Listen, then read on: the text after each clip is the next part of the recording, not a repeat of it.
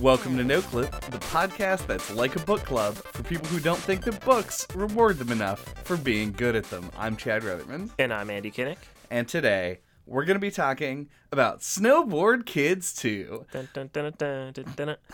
a game that was developed by Rackham, published by Atlas, and released in 1999 on the Nintendo 64. But first, if you give us a like or a rating, it would be greatly appreciated. And second, if you could drop a suggestion for Fanbrewery coming up in, you would have never guessed it, February, that would also be greatly appreciated.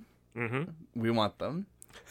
Snowboard Kids 2 is honestly, so I didn't know that much about Snowboard Kids before we actually played this. So I'm surprised to be saying this. Snowboard Kids 2 is a kart racing game. Yep. Developed by Atlas published by Atlas. Mm-hmm. So there was a name that I was surprised to see. Atlas. On a game that I thought was going to be like SSX Tricky, but actually it's more like Diddy Mario Kong Kart, Racing. yeah. So I was surprised by a lot of things when we booted this game up. And you race and you win the races. What are we talking about next time? Yeah, I thought that I said that it's a kart racer at the end of the last episode, but Yeah, but I don't listen to me. anything that you say, and definitely not the episodes.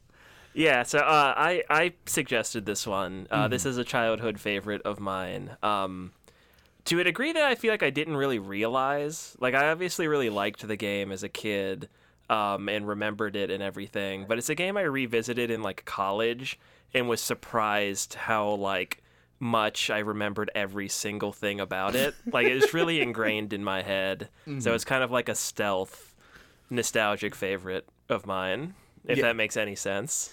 Yeah, it's like a game that you liked a lot. Yeah, but then I kind of forgot that I liked it so much. I guess that makes sense. I wouldn't be able to name any examples because I think that if I would, they wouldn't actually be examples. Yeah. So yeah, it is a phenomenon though. It's something I can definitely believe. Mm-hmm. I don't like kart racing games. This game did not change my mind on that. Mm-hmm. But it is interesting. It's got its unique qualities to it that I do want to talk about. And one of the things I want to talk about, and I feel like this is kind of a throwaway thing, which is why I want to bring it up right at the beginning to make sure that everyone knows that our podcast is 100% trash and no substance at all. This game, the reason I said Diddy Kong Racing earlier, it's more similar to Diddy Kong Racing in that it is a game that has like a villain and a plot. But it is amusing to me how much of a non-plot it is. Mm-hmm. How the villain is just sort of in the background and things happen to him over the course of the game. And very little of what he does actually impacts anything at all. And I found this hilarious. Like, from beginning to end, I thought it was extremely funny. Yeah, he's not really so much a villain as, like, he's like a weird little goblin man. His name's Damien. He's like a blue little demon-looking guy. Like the joke is that like he wants to be friends with the snowboard kids, but they don't ever notice or acknowledge him. Yeah. Which leads him to like do actually villainous things like towards the end of the game. And you have to race him, and it's really fucking hard because he's super fast. But yeah, it is pretty amusing. At least how much of like they do these little cut scenes and like to intro the levels. It's just like a presentation thing. You can go ahead and fill in your no-clip bingo card or, take a drink. But, has a very Saturday morning cartoon vibe. Yeah. Yeah, it feels like, like something like Team Rocket, like a bad guy that's not really a bad guy. And it's really amusing. It's great, and it's like it's always just sort of there. Even when you're in like the hub town, which we'll talk about in a bit, there's like a chance that he'll just be sort of like fucking bopping around, and you can ignore him there too. Yeah, if you walk up to him and try to talk to him, he says hi, and your character just goes, "Huh?"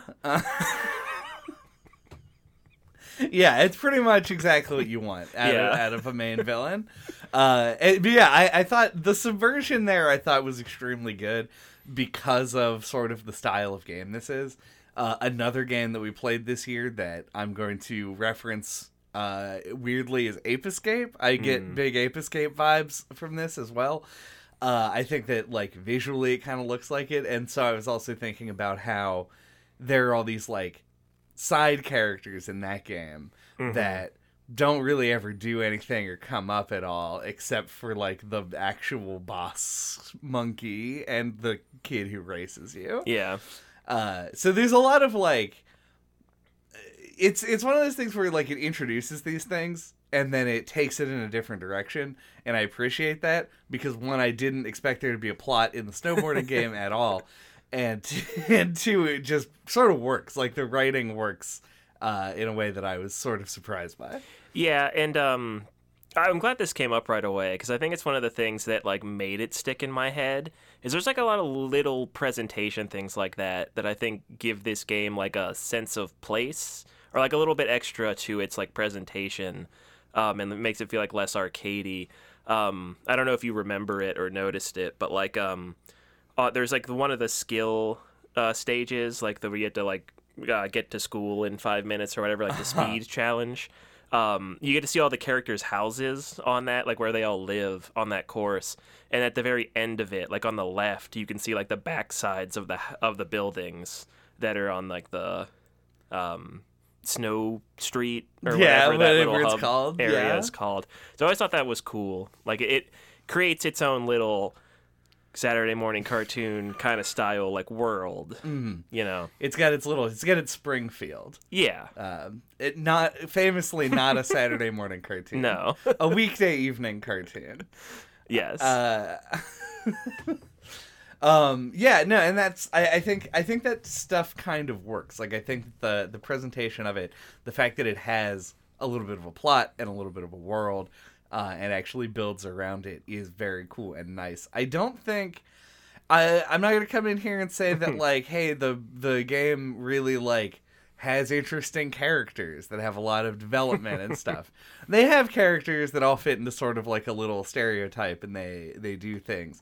And is his name Slash? Yeah, he's like the mascot character. Yeah, like the big main spiky dude. hair. Mm-hmm. Yeah.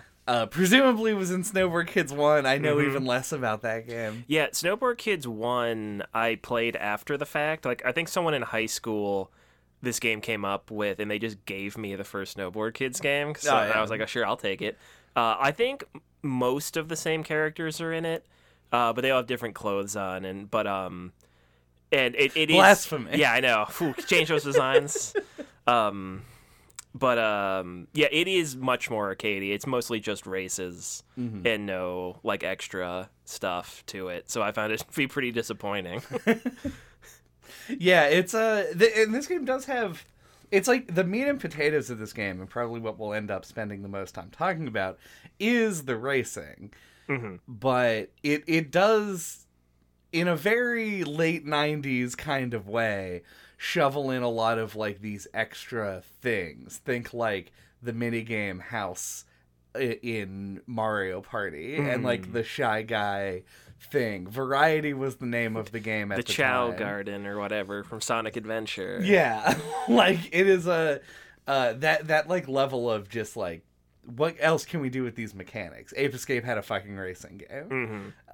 This game says, well, we'll do like a speed challenge and a trick challenge, which makes sense. I wish a little bit that they had peppered those things into the main story a bit. Yeah, I think you're supposed to, like, there are a couple of spots that are, like, clear difficulty spikes, I think, and I think you're supposed to then, when you hit those walls, think, like, oh, like, I'll go learn how to do tricks better at the trick game, or, like, I need to learn how to go faster and turn better, so I'll do the speed challenge. So I think it's supposed to be a little bit more self-directed, but yeah, it would be nice for the game to call more attention to it. Yeah, that or like, because what I'm imagining is like if you did 3 races and then you do a trick, like one that's like get as many points as you can or something.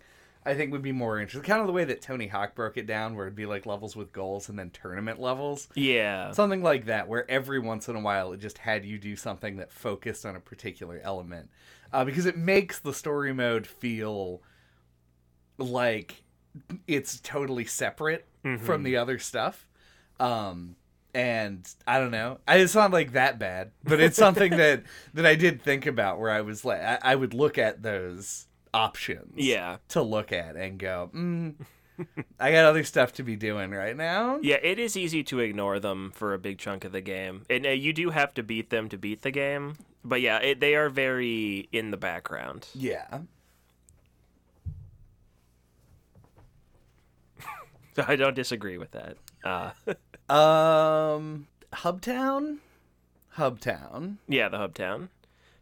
So it's a classic little just like extra hub area to like tie everything together, like all the courses. It's just like a screen you can walk back and forth across and like forward and backward, like it's got Z space. But yeah, you can paint your board, which I always think is fun. There's like some tutorials and tips. You can change your character, save the game, and then you have those 3 challenge stages. Yeah. I do like the incorporation of that stuff as in-game things, as opposed to being like in a menu. I felt great throwback to Earthbound. You gotta call your dad to save the game. I don't actually know who you're calling. Maybe you call Mei Ling to save the game. I don't know. But you have to use a phone to save the game. I'm not sure why that trope seems to be a thing, but here we are. And yeah, all the other stuff, like just continuing with the story, requires you to walk around and do a thing, and being able to buy things at a shop that's an actual shop and not just a menu. Upgraded boards. I forgot about that. Yeah. Which is obviously the most important part. You got to get speed board level too.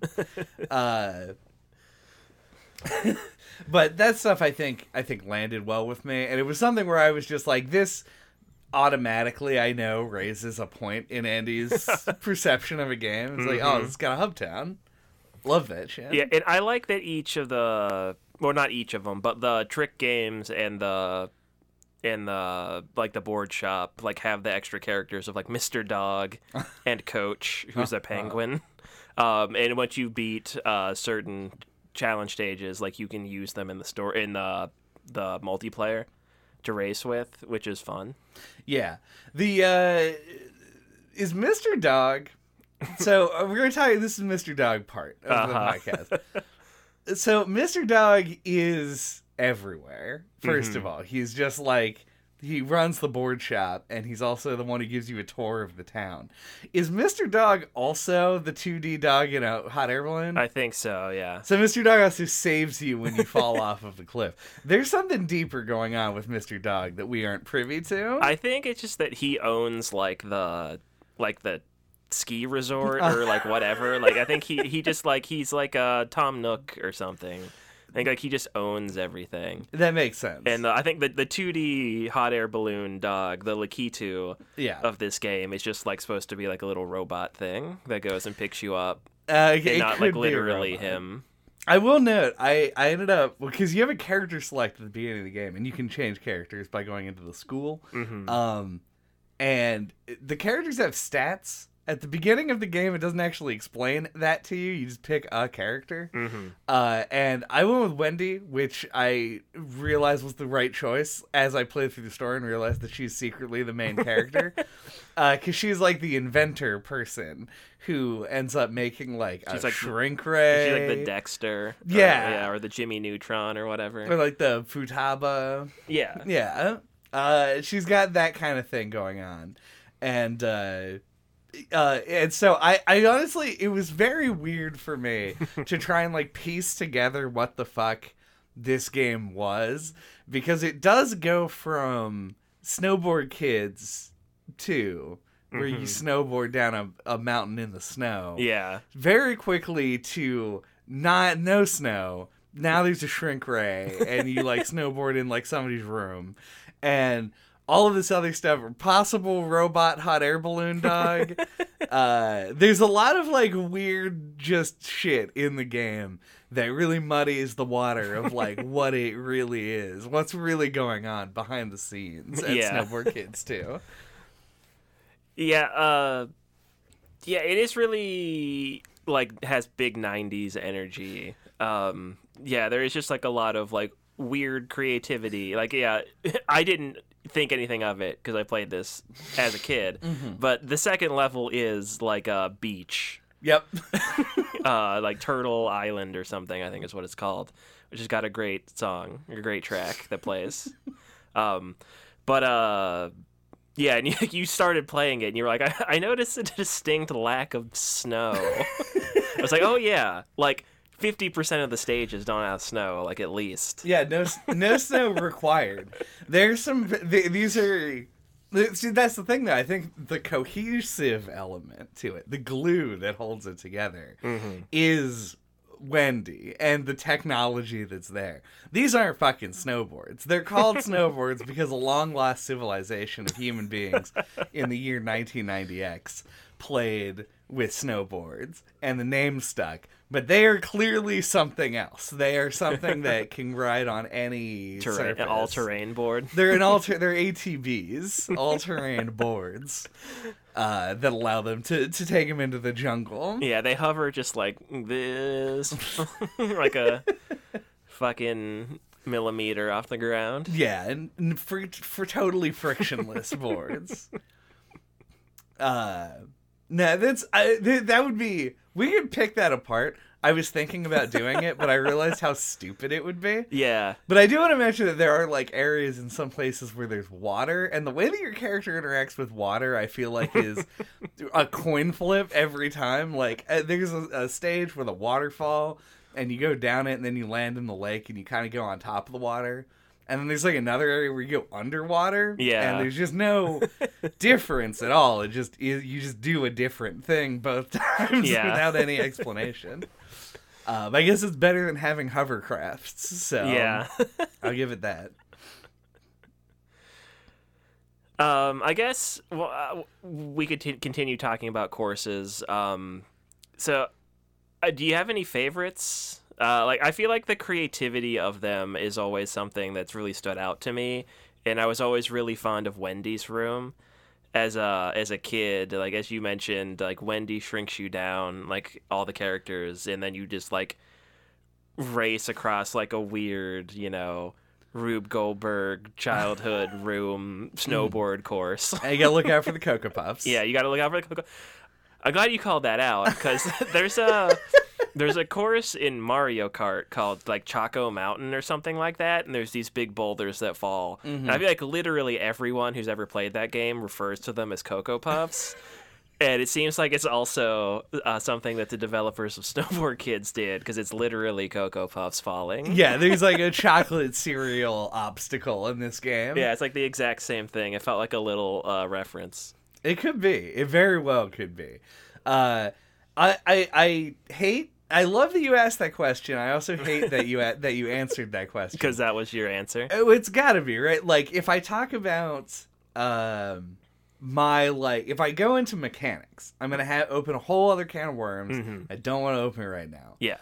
It's itching to be opened, but it'll we'll get there. It'll get there later. As far as stages go, I actually... a brief story time. Back in like 2005, 2006 era, I used to play a lot of Counter-Strike Source. But I was terrible at Counter-Strike Source, and so were all of my friends. If any of my friends are listening to this, we sucked. There's nothing that I can do about that now. But we were teens, and that's why we were bad. So what we would do is we would play our own little game modes, and we would base them around these custom maps that you could download on a website that was called FPS Banana. And I don't know why it was called that to this day. But there was a whole genre of stage that were called Rats stages, where you just were... They made big recreations of regular-sized stuff so that it felt like you were a little thing running around in a big room. And I fucking loved those. They were all really cool, and some of the maps were even well designed. And so I've had this like long-standing love of the like Amazing Journey get shrunk down a plot narrative thing. And so Wendy's Room obviously gets my vote. Mechanically speaking, I fucking hate Wendy's Room. Sure. But we'll get into that in a slight bit. And otherwise, I don't know. There were a lot of stages. I want to make the same joke that I always make.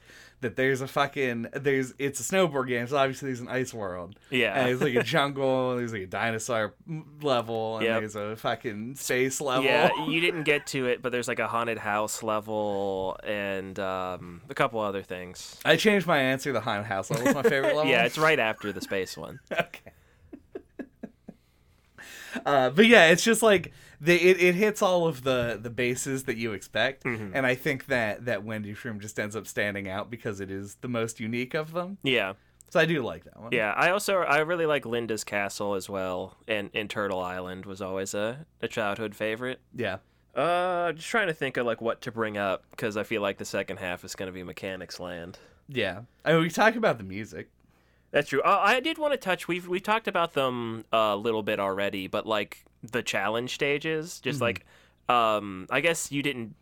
Well, you played them all because like the speed and the newspaper one are the same course. Yeah. I think that those are cool. I like that they have their own unique stages and don't recycle, just ones that you do in the story mode. And I think it's fun to do, especially the newspaper delivery one, because like you have attacks like already, like items that you can shoot at other players, so that this level just gives you like I think it's like 25 or 30 newspapers to deliver. Then you just shoot them by the use of the same mechanics. I think that's fun. But yeah, I don't know. I just think it's cool. It ties into that like the fact that the game has a story mode. I guess you don't get this sort of thing in like a Mario Kart. Yeah, and when they introduced the newspaper game, they're like, "This is the snowboard times. Yeah, you can work here part time." And I was like, "What?" Yeah, like they give you a tour that is, if I'm being honest, excruciating. That goes very slow. It goes very, very slow. And then because they give you an in-universe explanation for everything, you then have to go and look at all of them yourself before you actually know what any of them are. And so yeah, that like it was funny for him to be like, it's a part-time job. But then you go in and it is this like newspaper shooting mini game. I think it's a cool use of the mechanics. My description of the challenge stages would be challenging. Yeah, they're hard. Yeah, I just didn't beat any of them. Yeah. So that I can't speak for. I don't know what their rewards are or anything. So yeah, they unlock the extra characters for the multiplayer, and also you have to do them to beat the game, so right. They don't get you anything like special, I guess. Extra characters. Yeah, extra characters. Well, growing up, extra character was like all you needed to fucking say. Yeah, but I mean, and they don't be into your thing. Yeah, they don't give you any like tangible reward for like the story mode, though. Right. No none of that hard-earned cash. Yeah, no, you don't get any snow cash. You don't get snow cash for doing the one that is billed as a job, which is wrong. That is weird. Crazy. But yeah, we can talk about the music. I love it. I always feel like it's a toss-up with you, though, whether or not you're going to like an old MIDI soundtrack. So I'm curious what you think. I think the soundtrack slaps pretty hard. Okay, yeah, it uses a lot of really cool synthesizer, like, style instruments. Yeah, it's a very... It is like a very retro soundtrack. Like, this is the kind of soundtrack that you want to write when you do like a throwback kind of game. It's weird to listen to it now for the first time because it isn't a game that is like canonized in the way that like fucking Zelda is. You haven't heard all these songs before. Yeah, so I get to hear this for the first time in its like native format, and it's really weird because I'm so used to only hearing retro songs in sort of the through a more modern lens. And so hearing it now, like I don't know, I thought it was really good. I thought that a lot of the songs focused on that very like catchy melody stuff. Mm-hmm. Really interesting. I wouldn't say it's like the best soundtrack in the entire world, but it is like it's pretty bopping, and it does a good job for the style of game it is. Yeah. There's a couple, like, once again, this is like a really like a surprisingly nostalgic touchstone for me for things. There's, I think the song that plays in the jungle stage, Crazy Jungle, I think. Like I remember, like I listened to these like video game music compilation videos on YouTube when I work sometimes, and there will be a song that I'll be like, oh, this kind of reminds me of that song from Snowboard Kids. Like, it's weird. Yeah, like if it has like a similar like organ or like keyboard sound effect to like this game, I'm always like, oh yeah, that's like kind of like Snowboard Kids. It's got kind of a Snowboard Kids vibe. Yeah. So I agree, it's not like the best of old soundtracks, but like it is like weirdly memorable, I think.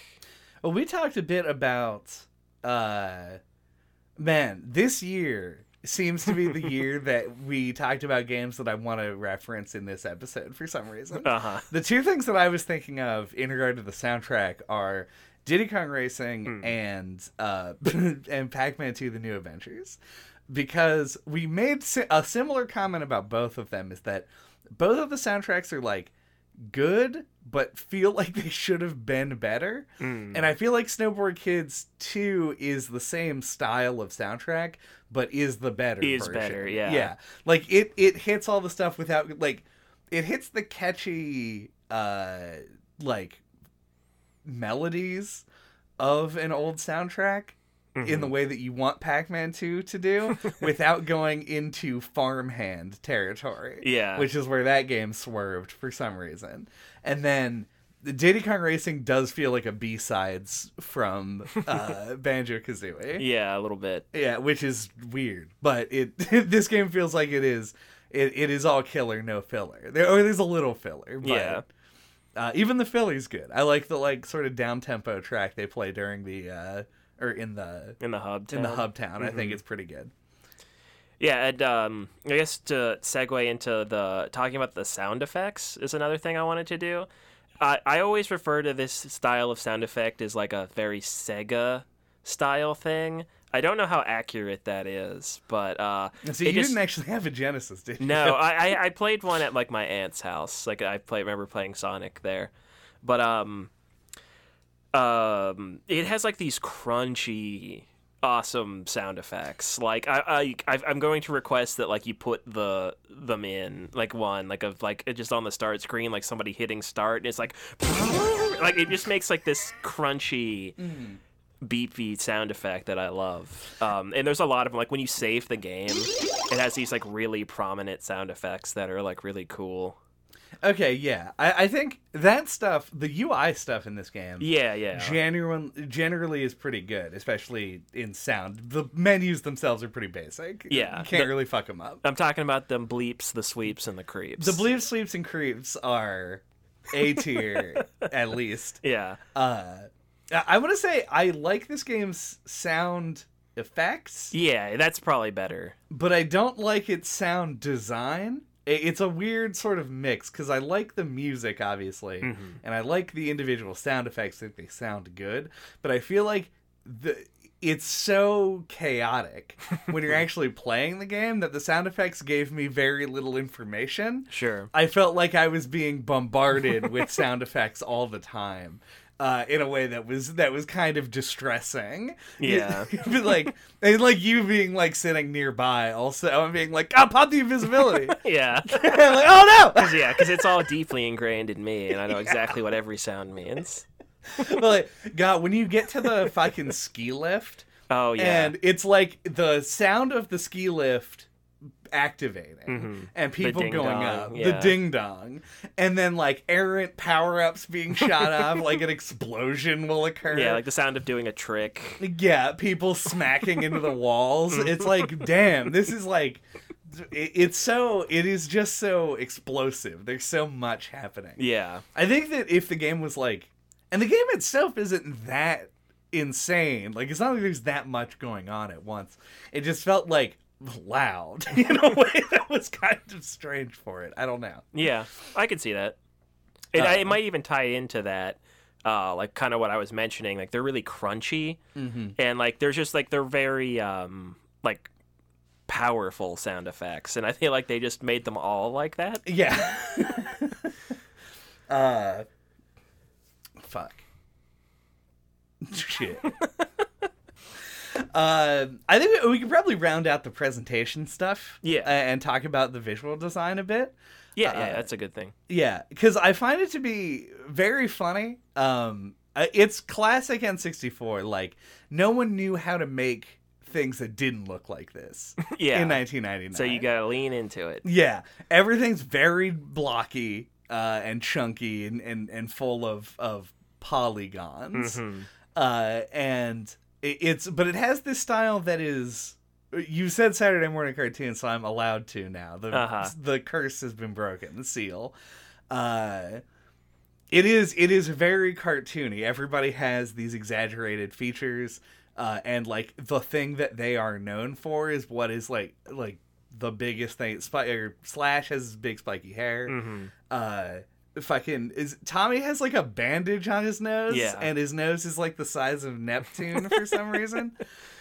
Wendy's like a nerd doctor inventor kid and has giant Coke bottle glasses. Yep. It's like really evident what is like the important thing about the character designs, and I think that ends up working really well with the limited polygon space. I don't know if the words I just said even mean anything. No, I think it makes sense. Yeah, it's got that classic like big heads. Kids love characters with big heads, and they have giant noses. You know, yeah, it is all very like it's a nice style. Like it feels like very like well developed like visual style. And I remember the manual came with like the classic like character bios, and like they have like a nice illustrated look as well, like in the guide. Right. And yeah, it has a lot of charm, you know. It reminds me a bit of like the going from like Chrono Trigger to Chrono Cross, where you had like the Toriyama illustrations that ended up being like pretty well realized in the promotional material and stuff. And then looking at the PlayStation version, everybody's like got those angular joints and stuff. I can imagine that the illustrated versions of the kids from Snowboard Kids 2 look a lot more coherent than their in-game models do. Yeah. This is a weird thing that you just made me think of. And I don't know if it's like my own biases or what, but do you find that generally like things on the PlayStation looked more like triangular and like angled, like more polygonal than stuff on the N64 did? I feel like there must be a reason for it, but yeah. I just think that's interesting, because like when I think that, like I think this game actually like looks pretty pleasant. Like it's obviously aged, and there's like weird jaggy edges on stuff, and like you know, but like I don't know, it's still like the cartoony style. I think really still makes the game look nice today compared to like other things from the time. Yeah, it reminds me of other games like that do hold up in a weird way. This honestly to me looks like a weird cross between whatever PlayStation game you are currently thinking about. Yeah, like Crash or Spyro, like even the ones that look good. Yeah, like they like the characters look very like pointy. They do look very pointy. Yeah, and I think that if you mapped it out on a spectrum, it would be like the Crash over here, and then Snowboard Kids in the middle, and then like Banjo on the right. Yeah, that's it seems fair. It's like somewhere in between those things, and it like pulls it off because of its art direction, like the way that it's been made. Even though the art direction is like kind of inconsistent in the way that like all things were in the 90s. They were just like, this has got to be we bring in the dinosaur here, obviously, and it's gonna clash a little bit with the like 9-year-old kid on a snowboard, but that's just how we do it. It looks like it is maybe from a different video game, but here it is. We just drop it in. And it's got those good trees that are No, just yeah. two flat sprites put on an axis. In like a cross shape. Yep, I Yeah. love those. Those are my favorite relic of video games past. I don't know why. Yeah, I don't know. I enjoyed looking at it. I can say that much. I thought the looking at it part was maybe the least painful. Yeah. There's a lot of fun like visual details too, like in like the different courses and stuff. Like in like Linda's castle, there's a giant statue of her. And like yeah, different things are like sprites. So like you go through like there's like a dining hall or whatever in that, and like all the tables are like sprites. Yeah. And stuff. Like yeah, there is like an old game kind of charm to like how they had to pull everything off. Mm-hmm. And I think that it largely works. The big thing that it mechanically affects is that those obstacles that are sprites tend to be... I mean, honestly, it's beneficial because they're actually more forgiving. Like, you can clip through a pretty big section of it because presumably it's just a cube. Yeah, or like a sphere. Yeah, that's just sitting there. So, I don't know. I think it works. I think it's one of those games that I think, even if you haven't played it, like I hadn't, when you go into it, it's going to have some kind of nostalgic feeling for you. If you played this era of games, this is a game that you put in and you go, wow, That sure is. That sure is an N64 game right there. Yeah. Right down to the, like, I don't think the controls in this game are awkward. I think that they are a classic N64 control scheme where it's like very analog stick centric. Like everything has to be, if you even think about looking over at the D-pad, you are drunk. Yeah. They can just lop the left side of that controller off for like 90% of games on the console. Well, do we want to open that can of worms? Yeah, I think I'll have to go get the can opener. Yeah, so in order to do that, maybe, fuck. After the break. I thought about it too much.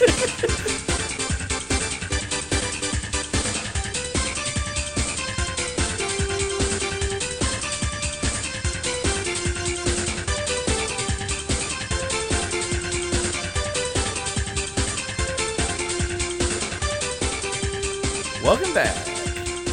Good to be I don't know. That's something. That's probably a song that just played. They're going to be Yeah. like, damn, knock it off. There's a lot of good choices for songs, but I do feel like that has to be what goes in the middle.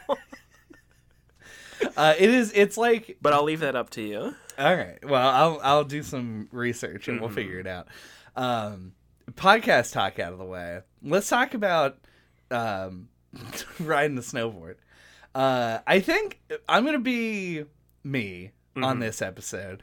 And I think that to preface it, so that I don't come off as being overly harsh on this fucking 23-year-old game, the reason I don't like kart racers, I think I've gone over this in the past, but Yeah. I'll do it again I don't now. know if we've talked about it on the podcast. Well, no, we did Diddy Kong Racing. We had to have talked about it. I had to have mentioned it at least a little So bit. never mind, continue.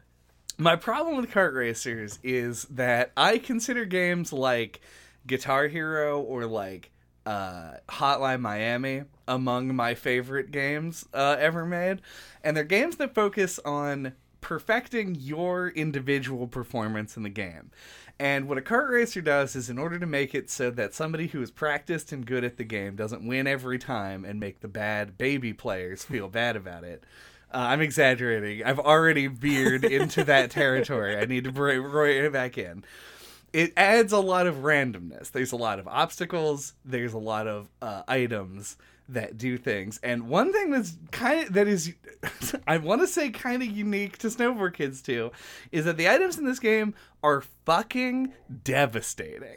They're the most powerful. The Geneva Convention prevented the fucking pie tin from making it into other games because it is nuts. And so to me, it's always a big feels bad when you're doing well, and then you feel like the game cheated you and said, fuck you, you're now a little flat pancake and you lose the game. Do the whole race again, because you do have to come in first to continue with the story. Yeah. God, I totally sympathize with that. I played a lot of kart racers as a kid, so I'm just kind of like used to it. And I'm also not naturally competitive, like, at all. I sometimes think it's maybe because I grew up without a brother. Like same-sex sibling rivalries seem to breed competitiveness in people. That does seem kind of true. But that's my amateur psychology. So yeah, it doesn't really bother me. But yeah, the items in this are pretty brutal. And one of the things that I think makes it feel extra, like sting a little bit extra, is that like when you come to a complete stop, like, man, does it take a while to get like going again. Yeah, there's a couple of items, and I think it's an interesting enough place to start. We'll talk about the actual mechanics of racing, I think, just to get a groundwork laid. But there's an item in this game that is the snowman item. When you hit somebody with it, they turn to a snowman. They lose the ability to steer left or right. But they preserve their momentum. Yeah, so you keep moving forward. And it's almost like worse, because what ends up always happening is you get hit by it, and you hit a wall, or you go around a turn, and now your character's not facing the right way. And not facing the correct direction in this game is a death sentence. Because there's no easy way to turn back around. Like, you start to turn, and it takes forever, and you, like, jump, but jumping makes you stay at the same angle you were when you started the jump. So it becomes, like, a very, like, you get hit by an item and you're immediately just in like emergency mode. Like, what do I do to continue with this? And then there's some stages later in the game where you get hit by an item and you're done. Yeah. Like, hit the retry button. The ground is over. And I feel like it's a little bit too, like, it becomes frustrating in the way that Diddy Kong Racing's Silver Coin challenges did, but in a more natural way. The Silver Coin challenges are still worse than anything this game could possibly have in it. Yeah. But this is like a similar level of frustration where I feel like I'm doing way more than what the game would normally have asked me. Yeah. It's gonna be hard for me to comment on that because like I just am so familiar with the game. Yeah. Because like I was trying to think about this versus like Mario Kart, and we'll say Mario Kart 64 because that's its contemporary. Like, I feel like Mario Kart embraces that like randomness in such a way that like if you're any good at the game at all, you can get like, if you're in first, you can just kind of stay in first and make a huge gap between you and the rest of the pack because everyone else is like fighting amongst themselves while you get ahead. I feel like this game didn't have that as much. Like, it felt a little bit more well balanced to where like, and I think it might be because there's only 4 racers. Yeah. It's easier to balance, but like I found that like even if you get totally fucked on a round, like you can feasibly bring it back. But I might just be really good at this game. I don't know exactly. I don't know, like, to what extent this game has, like, a rubber banding system the way that Mario Kart famously does. But yeah, it always feels like all the characters are pretty well grouped up. The only time that you have a major difference is if the player is losing badly. Yeah. Which makes me think that there is some rubber banding, but it might is. just be in the AI's favor here. Because, yeah, if you are doing perfect and not hitting any obstacles, hitting people with whatever, you're going to cross the finish line maybe a second before the next person does. It's always a pretty close race, and in a way, it keeps it exciting, right? Yeah. Like, you're always right down neck and neck, and I clenched a bit and got some pretty good victories where I felt good about it because of how close the race was, coming from 4th to go to 1st near the end. And like you said, the fact that it has only 4 people instead of 8, like Mario Kart does, and Diddy Kong 8, 6? It's like one of those. It had more numbers. than 4. More than 4, though. Does make it so that it never feels like you're so far behind. Like, seeing that fucking brown 8 in the corner of the screen when you're playing In like a more Mario Kart, recent yeah. Mario Kart. It's like, I should just quit video games forever for even being in this place.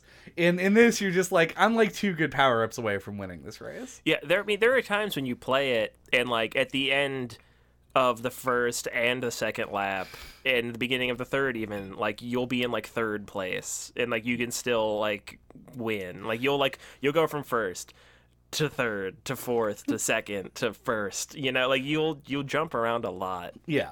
And I think it's weird because I think it works better in the single player mode because we played a multiplayer match. Yeah, we only did one. Yeah. We picked the trick stage, which is not a normal race course. I didn't know at the time. Yeah. But it was funny because like you were like trying to see if the controllers would work. Yeah. I mapped the PS5 controller, and the circle button was supposed to be the one to shoot items, and it just didn't work. But anyway, yeah, I was trying to test the controllers. Yeah, he was like trying to test the controllers, and it was the first time I had ever played Snowboard Kids 2. And so we were in 3rd and 4th place. So as far as I was concerned, we were having a 2-person race. That was just me versus you. And I was like ahead for a while, because you were on that trick board, because you were always planning to trail by the half. Yes. And I remember getting hit by some item near the end of the race and then losing my 3rd place victory to you and being like, fuck this game. Yeah. Starting out in the multiplayer is not...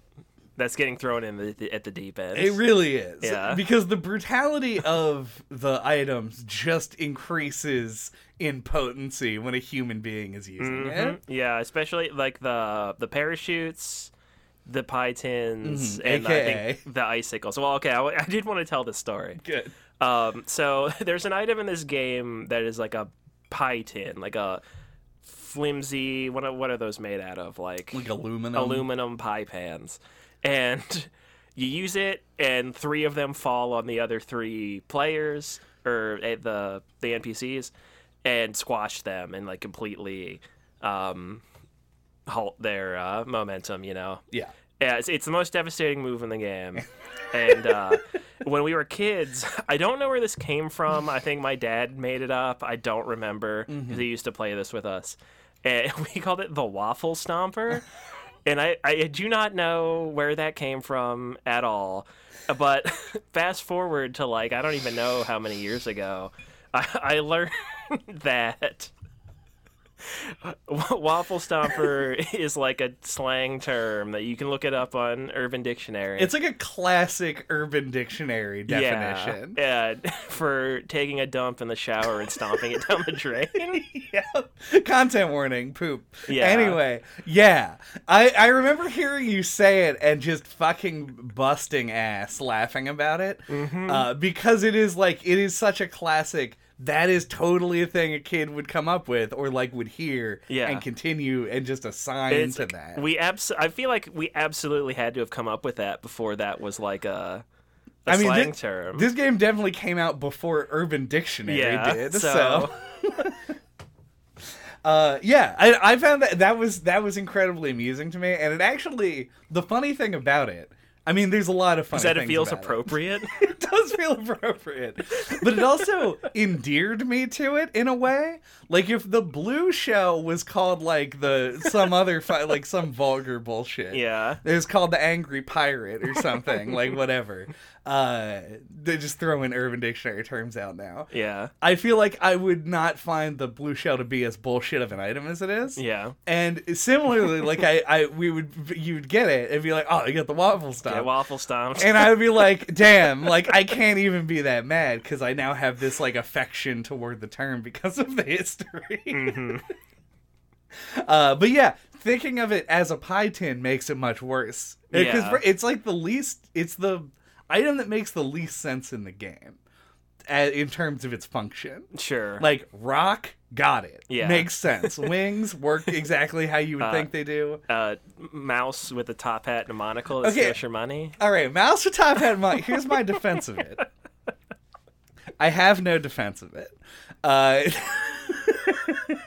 That one is in the running. But Pie Tin Ghosts smashing a that guy. slow you down. The ghostly. I thought that the ghost would steal your money, so the ghosts definitely are kind of like. I think because that's what Boo does. That is true. Yeah. Yeah, and that's just me taking from other media there. I don't know about that mouse though. It's got a very Don Bluth energy to it. He does kind of. Yeah. Yeah. Yeah. I like There's some like variety in the items that I like. There's certain ones like the bomb and the icicle where you're punished if you use them too close to the person because you'll just run into them and get hurt. I think that's interesting. I guess those are the two that I would call out, and they both do the same thing. So you can shoot bombs backwards, and I didn't test whether or not you can do that with other items. Right. There's I mean, there's a little bit of nuance. I think like the biggest issue that the game has is that it has a lot of overlap. Yeah. The bomb in the ice, the hand that just like slaps them over. Yeah, which is very satisfying to use. Yeah, but also the parachute kind of does the same thing. They follow a similar trajectory.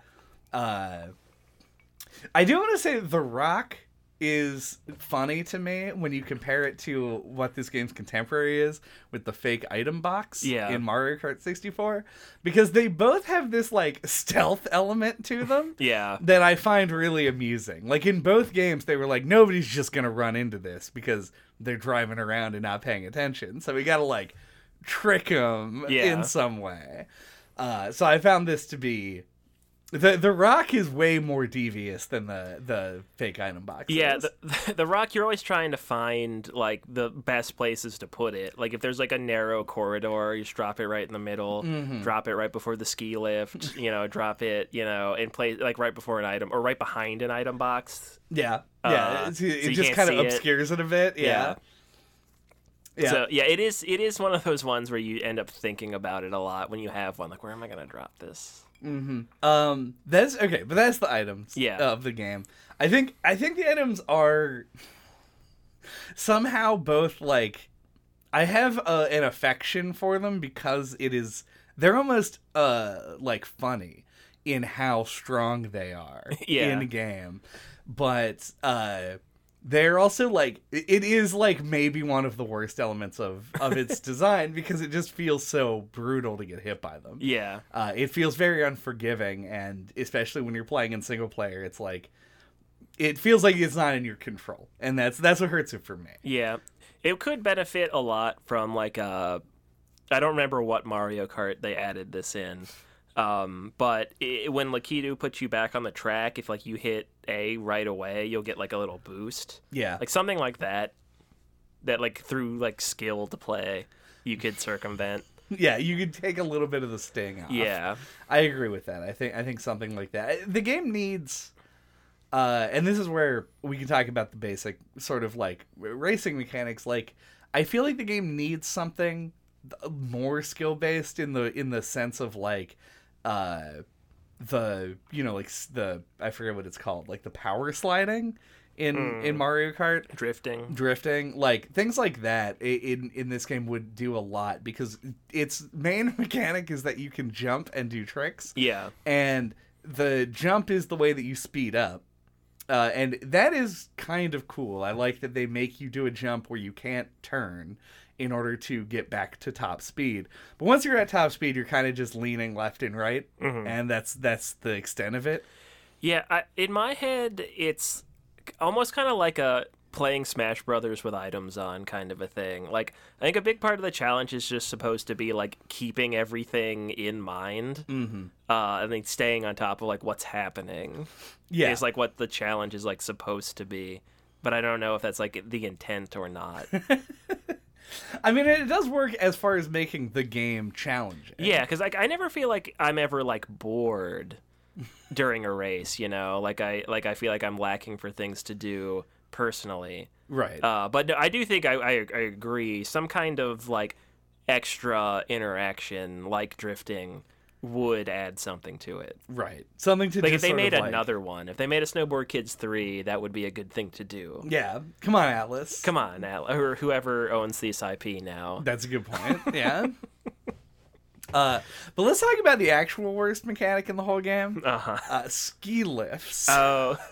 This is like... I've, like, done everything in my power to try and rationalize this, and it makes sense because it is a snowboarding game that there would need, in order to do a lap, there would need to be a way for you to go up to the mountain.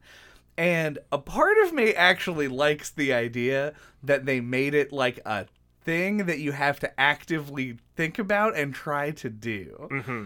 But it's such a weird mechanic for a racing game because whoever gets there first immediately has a massive advantage over everybody else. Yeah. Because they aren't slamming into each other at the ski lift thing itself and like getting turned around or like running into rocks that the first place asshole put there.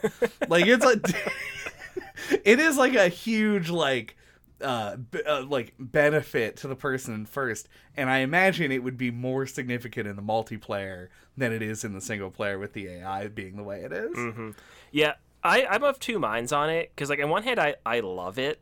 Like, I think it's like a surprise. It seems like a simple thing on paper, but is surprisingly unique. I think for a racing game, and obviously thematically appropriate. Right. But yeah, like, kind of like what we were saying about the power ups, like. It's way too punishing. It's maybe the most punishing thing in the game to miss the lift. Because the way it works is only one person can go through at a time. Like, you hit the little gate and it goes up and you get on. And if you're right behind the person in first or just right behind somebody, you're just going to slam into the wall. And, like, you can mitigate it a bit if you jump right away. Like, you won't get that fucked over. But, like, it is still, like, it can make the camera, because it's an N64 game, like, kind of wig out. There was one time, I don't remember what happened to you. Like, you did something where you got, like, launched in the air. Yeah, I went, like, 50 feet straight up. It was wild. Which was rough. But, I don't know. There is, like, a fun, frantic energy. And it can really enhance the multiplayer. Like that frantic feeling, but it can also just be a shit show and make everyone really mad at each other. So it is very big, like it's big swings to like positive and negative things, I think. Yeah. And I for one, I think that's interesting. Like I'm going to applaud a big swing like that. Okay, I mean, absolutely. Like for something as unique as it is, I can't wholeheartedly say it's shit. Take it out or whatever. It could be made better for sure. Yeah, I think that if in multiplayer, like with human players playing, if they just smoothed it so that like multiple people could get on at once, I think that it would do away with the like element of being a feeling kind of horseshit. Yeah. Like, I even like the idea that at the end you have to identify which side the ski lift is on, or if it's dead center, and actually go into it, and being punished for not doing that, the same way you'd be punished if you just ran into a fucking wall. Yeah. But the just the element of, like, having to wait with the other racers there is like a little bit tough. Like it's only a few seconds, but it feels like you're losing so much velocity by doing it. Yeah, it feels like the person ahead of you is getting way further ahead than they are. Yeah. Because they're in a load screen. Yeah. But to you, you're like, they're already like halfway through the fucking course. They're already going, yeah. They're already at the Cocoa Puffs. Yeah, they're already at the Cocoa Puffs. Never gonna catch them now.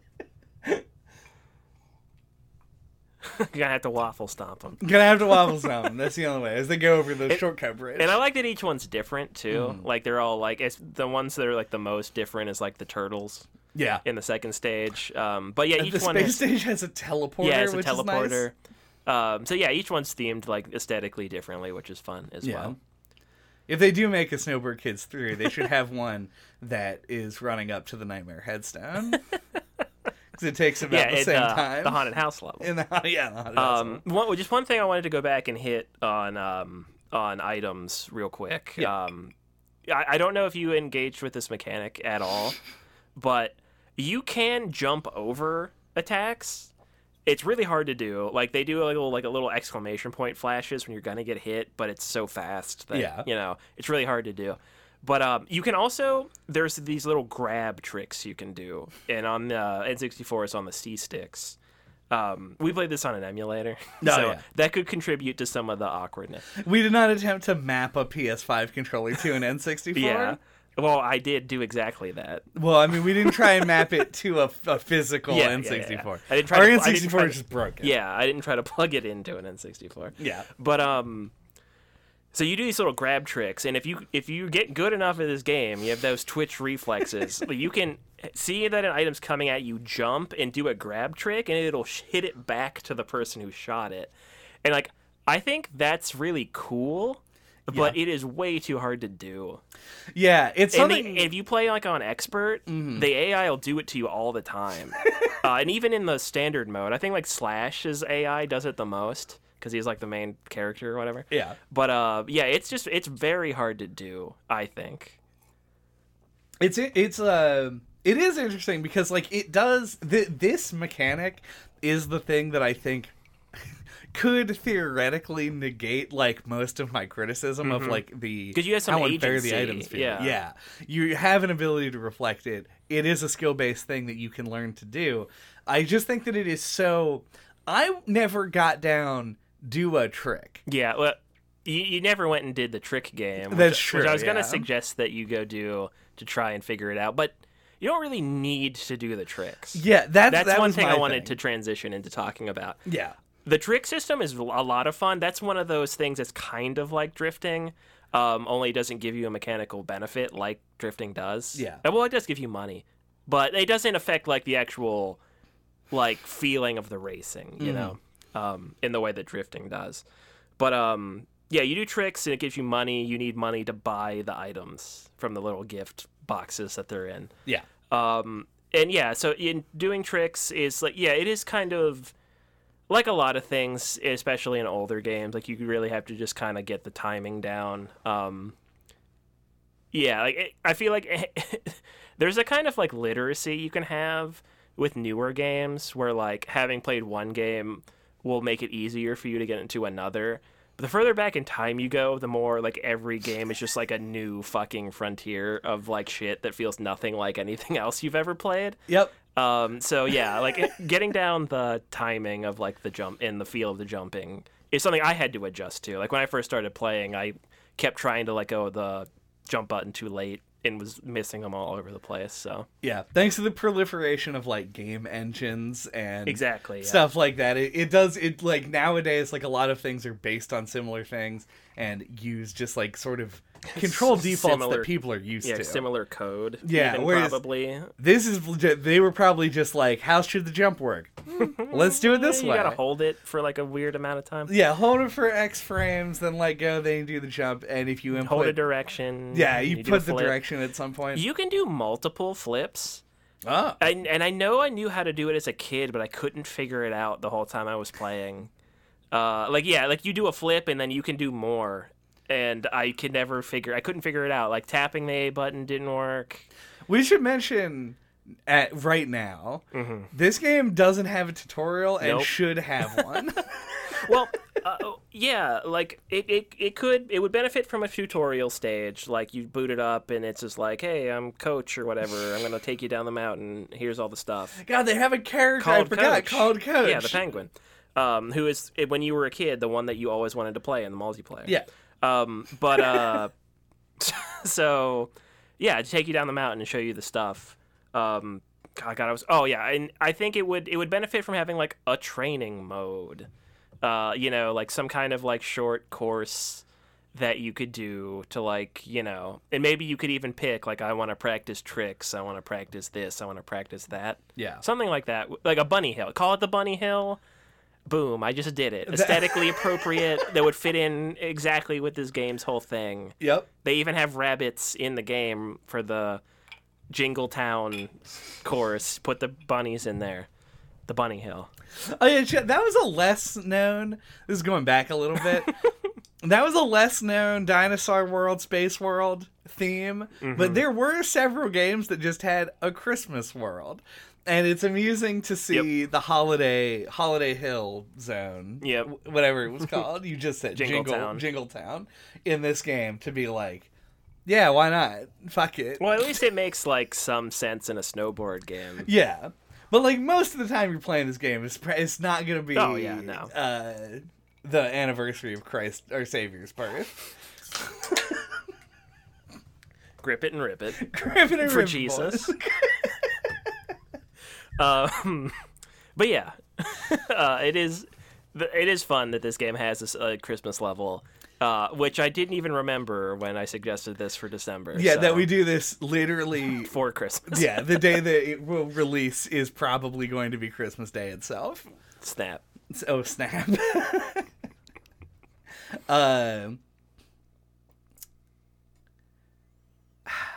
So I guess this is probably something you're itching to dump about. But what do you think of the difficulty of the game? Okay. Like the difficulty curve, because I know from playing it as a kid, like we played the first probably third-ish of the game, like up to the dinosaur area, which I'm sure you're going to talk about. And rightfully so, I think. And we just got stuck, because we're like 8 or whatever. Right. Or you're like 31. Yeah, or you're 31, whatever, potato. And then we just played the multiplayer for probably like 2+ years. Mm-hmm. And then before we ever like kind of returned and actually beat that level and was like, oh, there's like 5 to 6 more courses. Cool. So yeah, like, it definitely has some spikes. Yeah, the boss stages are pretty hard. Like there's just certain things in the game. I think individual races aren't that bad, but the boss stages and the challenge stages are like pretty difficult. Yeah, after giving it time to simmer on this, I think I actually end up liking the difficulty curve of the actual stages. I think it's not unusual for a game of this era to have to not really, they don't have the experience of games like these in order to be able to tell the player when they should be doing what. The reward system in this game is bonkers. You get like the amount of money you get. Yeah, they're like game 1. You finish the race and like, good job. Here's like fucking $8, whatever. 8 snow dollars. 8 snow dollars. And then like by the time you beat the 4th level, they're like, here's $70,000. I guess that seems about fair. And so you go through this like rapidly increasing price range. And so you'll get to the point where you can buy new boards pretty quickly.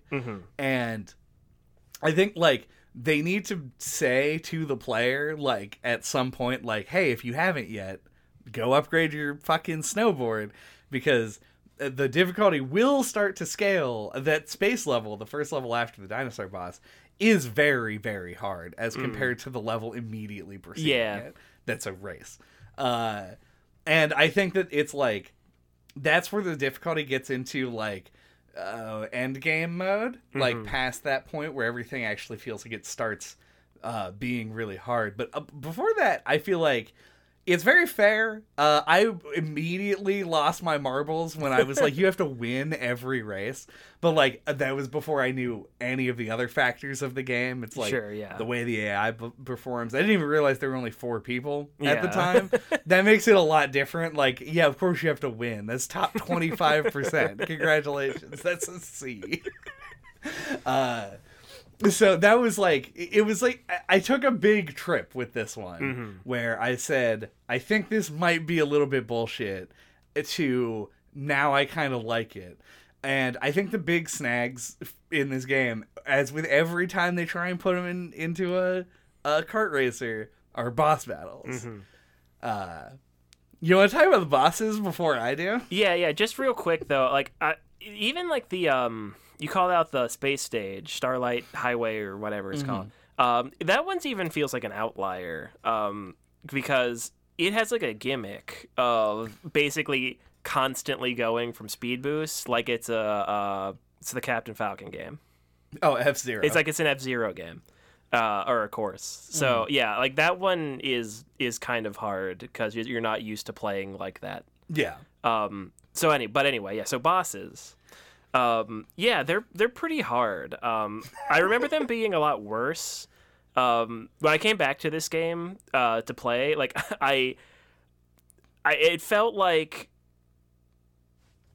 weird because like I remember being a kid and kind of having like a short attention span, and like I wasn't the kind of person that would persevere through and beat a lot of games as a kid. And I hit a point where I was like 13-ish, where I went back and revisited a lot of games, and this was one of them. And probably like, like Mario 64, Donkey Kong 64, went back and hit up the classics. And I beat them all, and I remember then going back and playing Donkey Kong 64 again in college, because they put it on the Wii U Virtual Console, and being like, wow, this is like just as fucking hard as nails as I remember. Like, I kind of can't believe I beat this at 13 years old. Yeah. And then, when I beat this at 13, I remember thinking it was very difficult. Like, I remember like the last two bosses, like the Damien bosses, because you have to just beat him in a race, which is really hard because he's just super fast. And then he has like fucking like a robot suit. You have to do more of like a boss fight with him and shoot bombs at him and stuff. Right. But I remember like those whiz pig of I remember that taking like forever, probably like 50 tries or some shit to beat it. But when I revisited it now, I beat all of them pretty easily. It was a weird experience where I remembered it being tough as nails, and for some reason this time it wasn't. But, I also had the comparative experience with Donkey Kong 64, where I remember it being super hard, and it still was. Mm-hmm. So it was a weird experience to revisit them, but they are hard. I mean, I still had to do them, like, at least, like, 4 times each, I think. Yeah, I mean, it's one of those things that's kind of like... It's like the latent... Something, like a switch flipped in my brain, and I was just like, activate Snowboard Kids mode. Yeah, I mean, that exactly, right? Like, we talked about... I think it was... Maybe this was... I think it was Metal Gear Solid 2, but I could be wrong. Because it's a game that I've played through, like, fucking 10 times. Mm-hmm. And it took me an hour to beat... what's his name? Fat Man? Oh, yeah, Fat Man, yeah. And it was one of those things where it's just like... I'm playing it again in the context of I haven't played this in years, but you're playing it from the perspective of I've never played this. Yeah. So it's a very different experience. And I agree with you, though. I think that, like, if you take into consideration my experience with video games generally, and just like better motor skills than being a child, I do think that I thought this game was going to be harder than it was, and then the boss battles just fuck it all up. Like, yeah. the Snowman boss fight, because we're going to talk about we talked a little bit about the difficulty of the whole game, specifically the boss fights, and we talked about this in Diddy Kong Racing, which the more that we do this episode, the more that I realize that, like, Diddy Kong Racing is such the perfect companion piece to it, because I feel like it contrasts really well. And this is like their main comparison point, is that both of them are kart racers that implemented boss fights, and both of them are bad because of it. Like, the Snowman boss fight, I think I beat on my second attempt. Yeah. And it is, so it's not really hard. It was just a thing to do, but it's designed in such a stupid, frustrating way that even though it isn't hard, power-ups, like, spews them out in a big, like, shotgun blast. It just feels so slapped together. Like, it feels like a cheap boss, not in an unfair way, in like a we didn't want to spend a lot of money way. Yeah. And that's just weird. Like, your boss fight should be, if you're doing a boss fight, which I emphasize, you should not be doing if you're making a kart racer, should be like a point of excitement for the player, something big and exciting. That's where the money should be going. And the fact that it's just like a nothing boss fight on the stage you just were on, that just shotguns. But now it's at nighttime. And now it's nighttime. But the dinosaur is one that I want to talk about, obviously. Yeah. Because it took me like 1,000,000 tries. There's no way that I could tell you how many tries it took, but it was like middle double digits. I want to guess it was like probably less than it felt like. I'm going to guess it took you like 25 to 30. That sounds right-ish to me. Yeah. If you count every time that I hit retry as an attempt, it has to be like in the 30s, 20. I will give you maybe 25, and I was just frustrated. Mm-hmm. But 30 feels high, but maybe it's right. I don't know.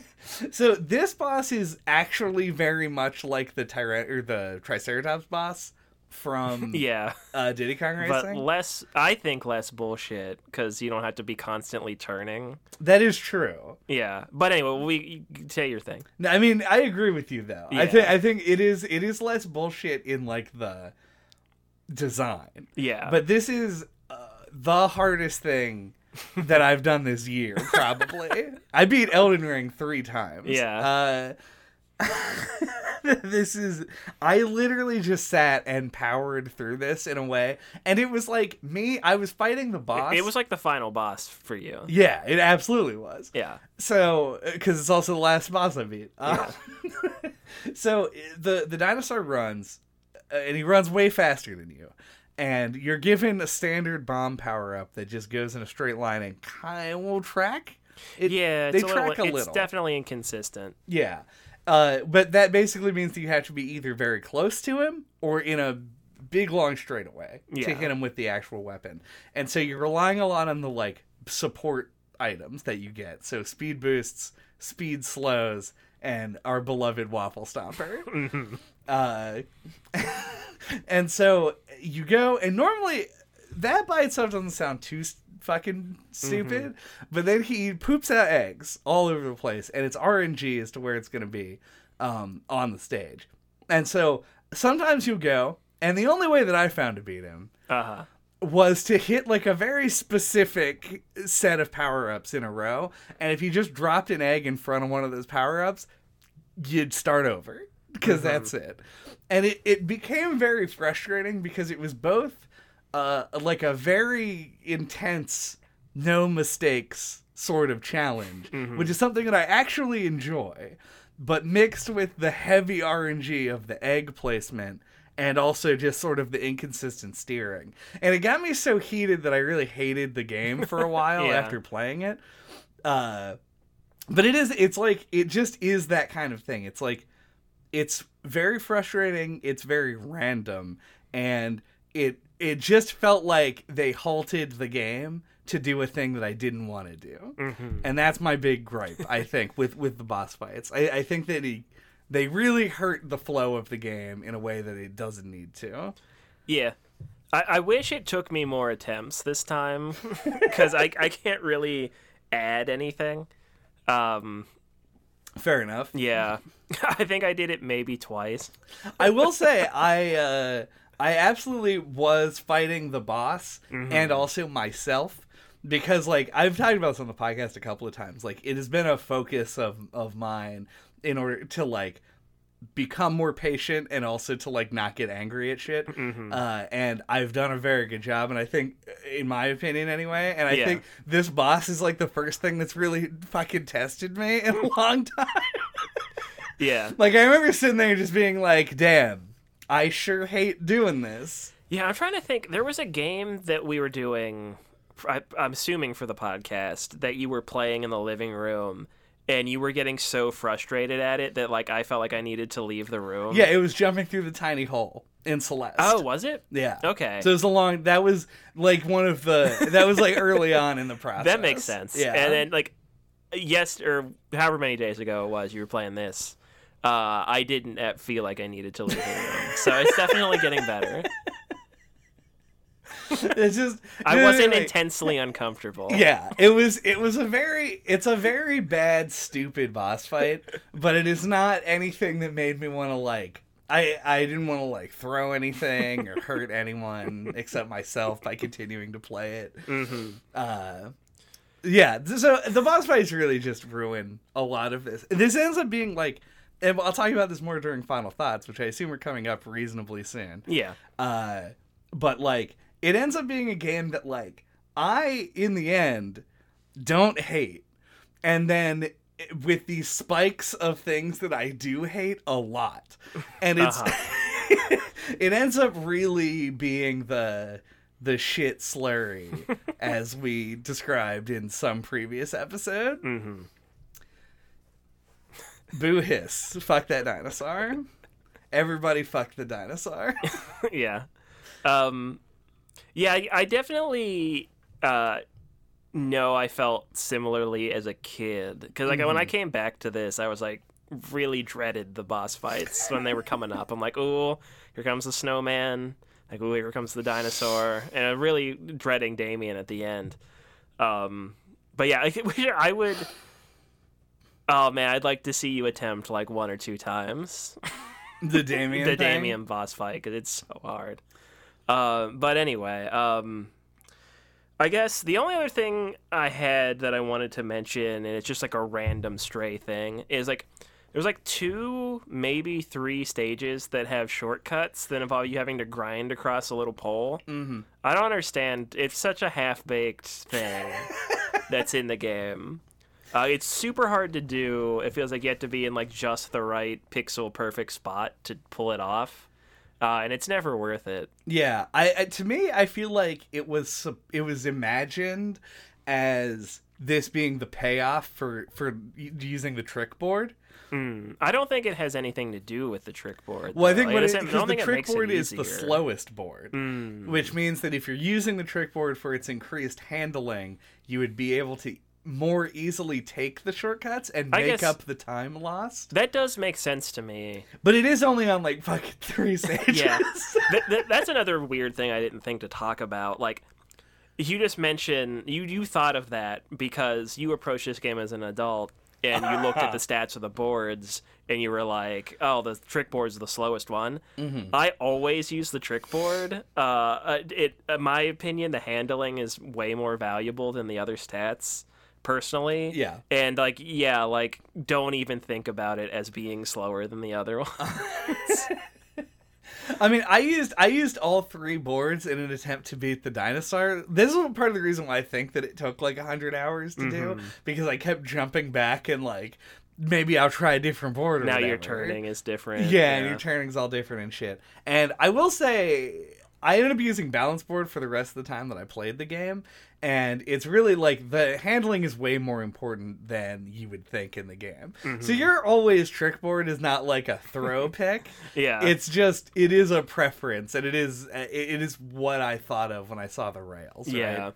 Yeah, because grinding on the rail, that's a trick. Yeah, that never occurred to me at all, which I think is interesting.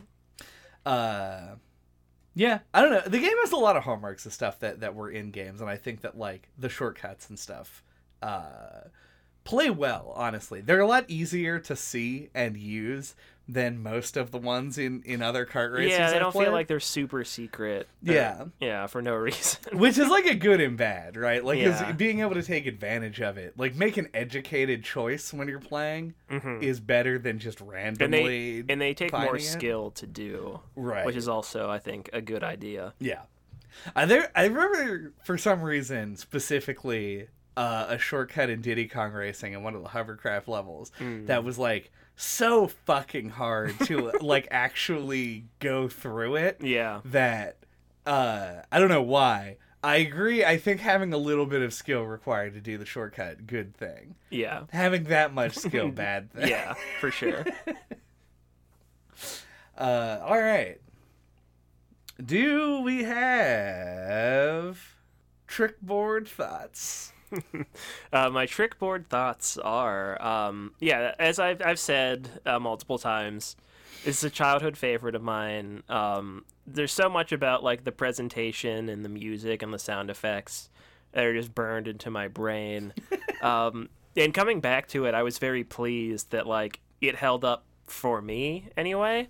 Like it still felt like familiar to control to me, and I was able to like to go through it pretty like enjoyably and smoothly.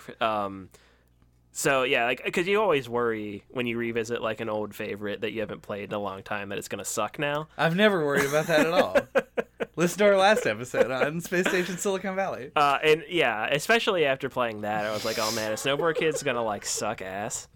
And in my opinion, at least, it doesn't. Yeah, I had a really good time with it. Yeah, it would have been nice to get to do a little bit more of the multiplayer, but it is what it is. It has this like a substantial campaign, which is unique for a kart racer at the time, and if for my money anyway, I think this is better than Diddy Kong Racing. At pulling that off, like it's a little bit simpler. It doesn't quite go so hard with it, and I think it ends up benefiting from that. You can put the money in the places that matter a little bit more.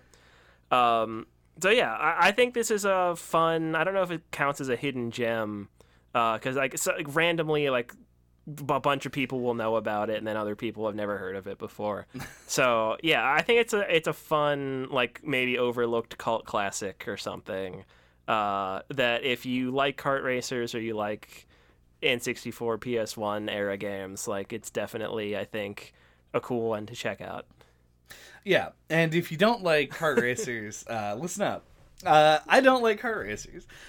This game didn't change my mind on that. I agree with you. I actually think this game, as much as it almost pains me to say it, I think this game is significantly... No. It's at least marginally better than Diddy Kong Racing. I think I hate Diddy Kong Racing more than I dislike this game. Which is a lot, because that's rare. That's an established studio that makes, good games that I've enjoyed. I think, to me, this ends up being like my Space Station Silicon Valley, though I feel way less strongly about it, because I think you wear a t-shirt every single day that says 3D platformers aren't dead, and on the back it says bring back 3D platformers. And so having one to play and having it suck as bad as Space Station Silicon Valley did was probably way more devastating. Whereas when I picked this up, I was like, I'm not going to like this. As soon as I found out it was the kart racer, I was like, I'm going to do my best to have as much fun with this as I can. And it allows you to have a lot of fun, actually. I think this is a good game for the time, especially. And if you are a kart racing fan, I think this is one that you should go play if you haven't.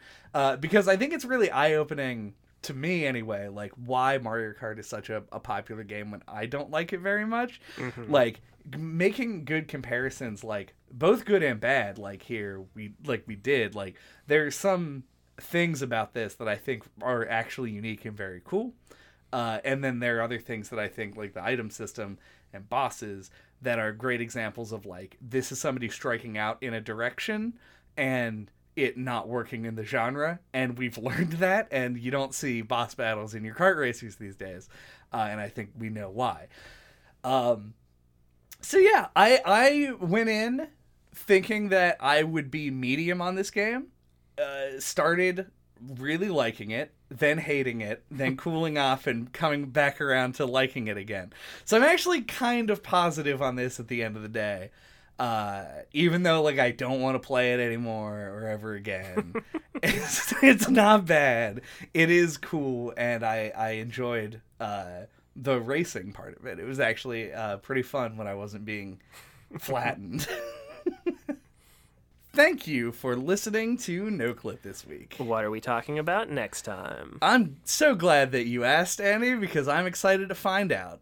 Next week, actually 2 weeks from now, I'm actually very confused because of recording order, but eventually the next thing you'll see from us on this feed is going to be the world famous and hotly debated, as always, No Clip Awards, which will be coming out sometime early in the new year.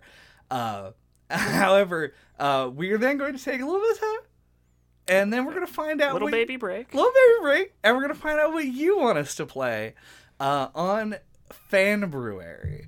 So we will start amassing suggestions over the course of January, and we'll put an announcement up on our Discord and I guess Twitter. We'll find some way to push it out to people who aren't on the Discord of what games we're actually going to start talking about in February. And I don't know. I'm fucking excited. I loved February last year. Yeah, me too. And if you're in our Discord and you're listening, like, please leave suggestions as often as you want. 'Cause we've been doing this podcast for a while now. We plumb ran out of games. Well, not quite, but like there's just less stuff we're like dying to do. Yeah. So we're like much more open to suggestions, and we will get to them quicker than 6 months. Yeah. In these days. And yeah, and if you have listened to a few episodes and you think, oh, they never talk about anything I like, please make suggestions. Yeah. Honestly, like, the thing for Fanfebruary is, like, if it's a game that we probably wouldn't talk about, it's going to be way higher on our list of priorities because that's, like, we had, like, a whole scale. Well, maybe we'll explain it someday. Not right now. This is the end of the episode. There's no reason to. So, yeah, I would love to hear what everybody wants to hear about. And that. Until that time, you can get a hold of us. All of our contact information is on our website at noclippodcast.com or on splattershot.pro. There you can find links to our Twitter account, our email address, the YouTube channel, which contains all of our past episodes, including the one that we did just a couple weeks ago on Space Station Silicon Valley, the one on Diddy Kong Racing, and I mean, I think that's it. Sure. I mean, it's definitely the only ones that I think really compare here. Yeah. And of course, you can subscribe on iTunes and on Google Podcasts. And waffle stomp that like button. Oh, it's the only thing to do. If you waffle stomp the like button, actually, it is going to flatten every single person in the comment section. Mm-hmm. So, make sure you subscribe. Make sure you subscribe. To get back up to top speed.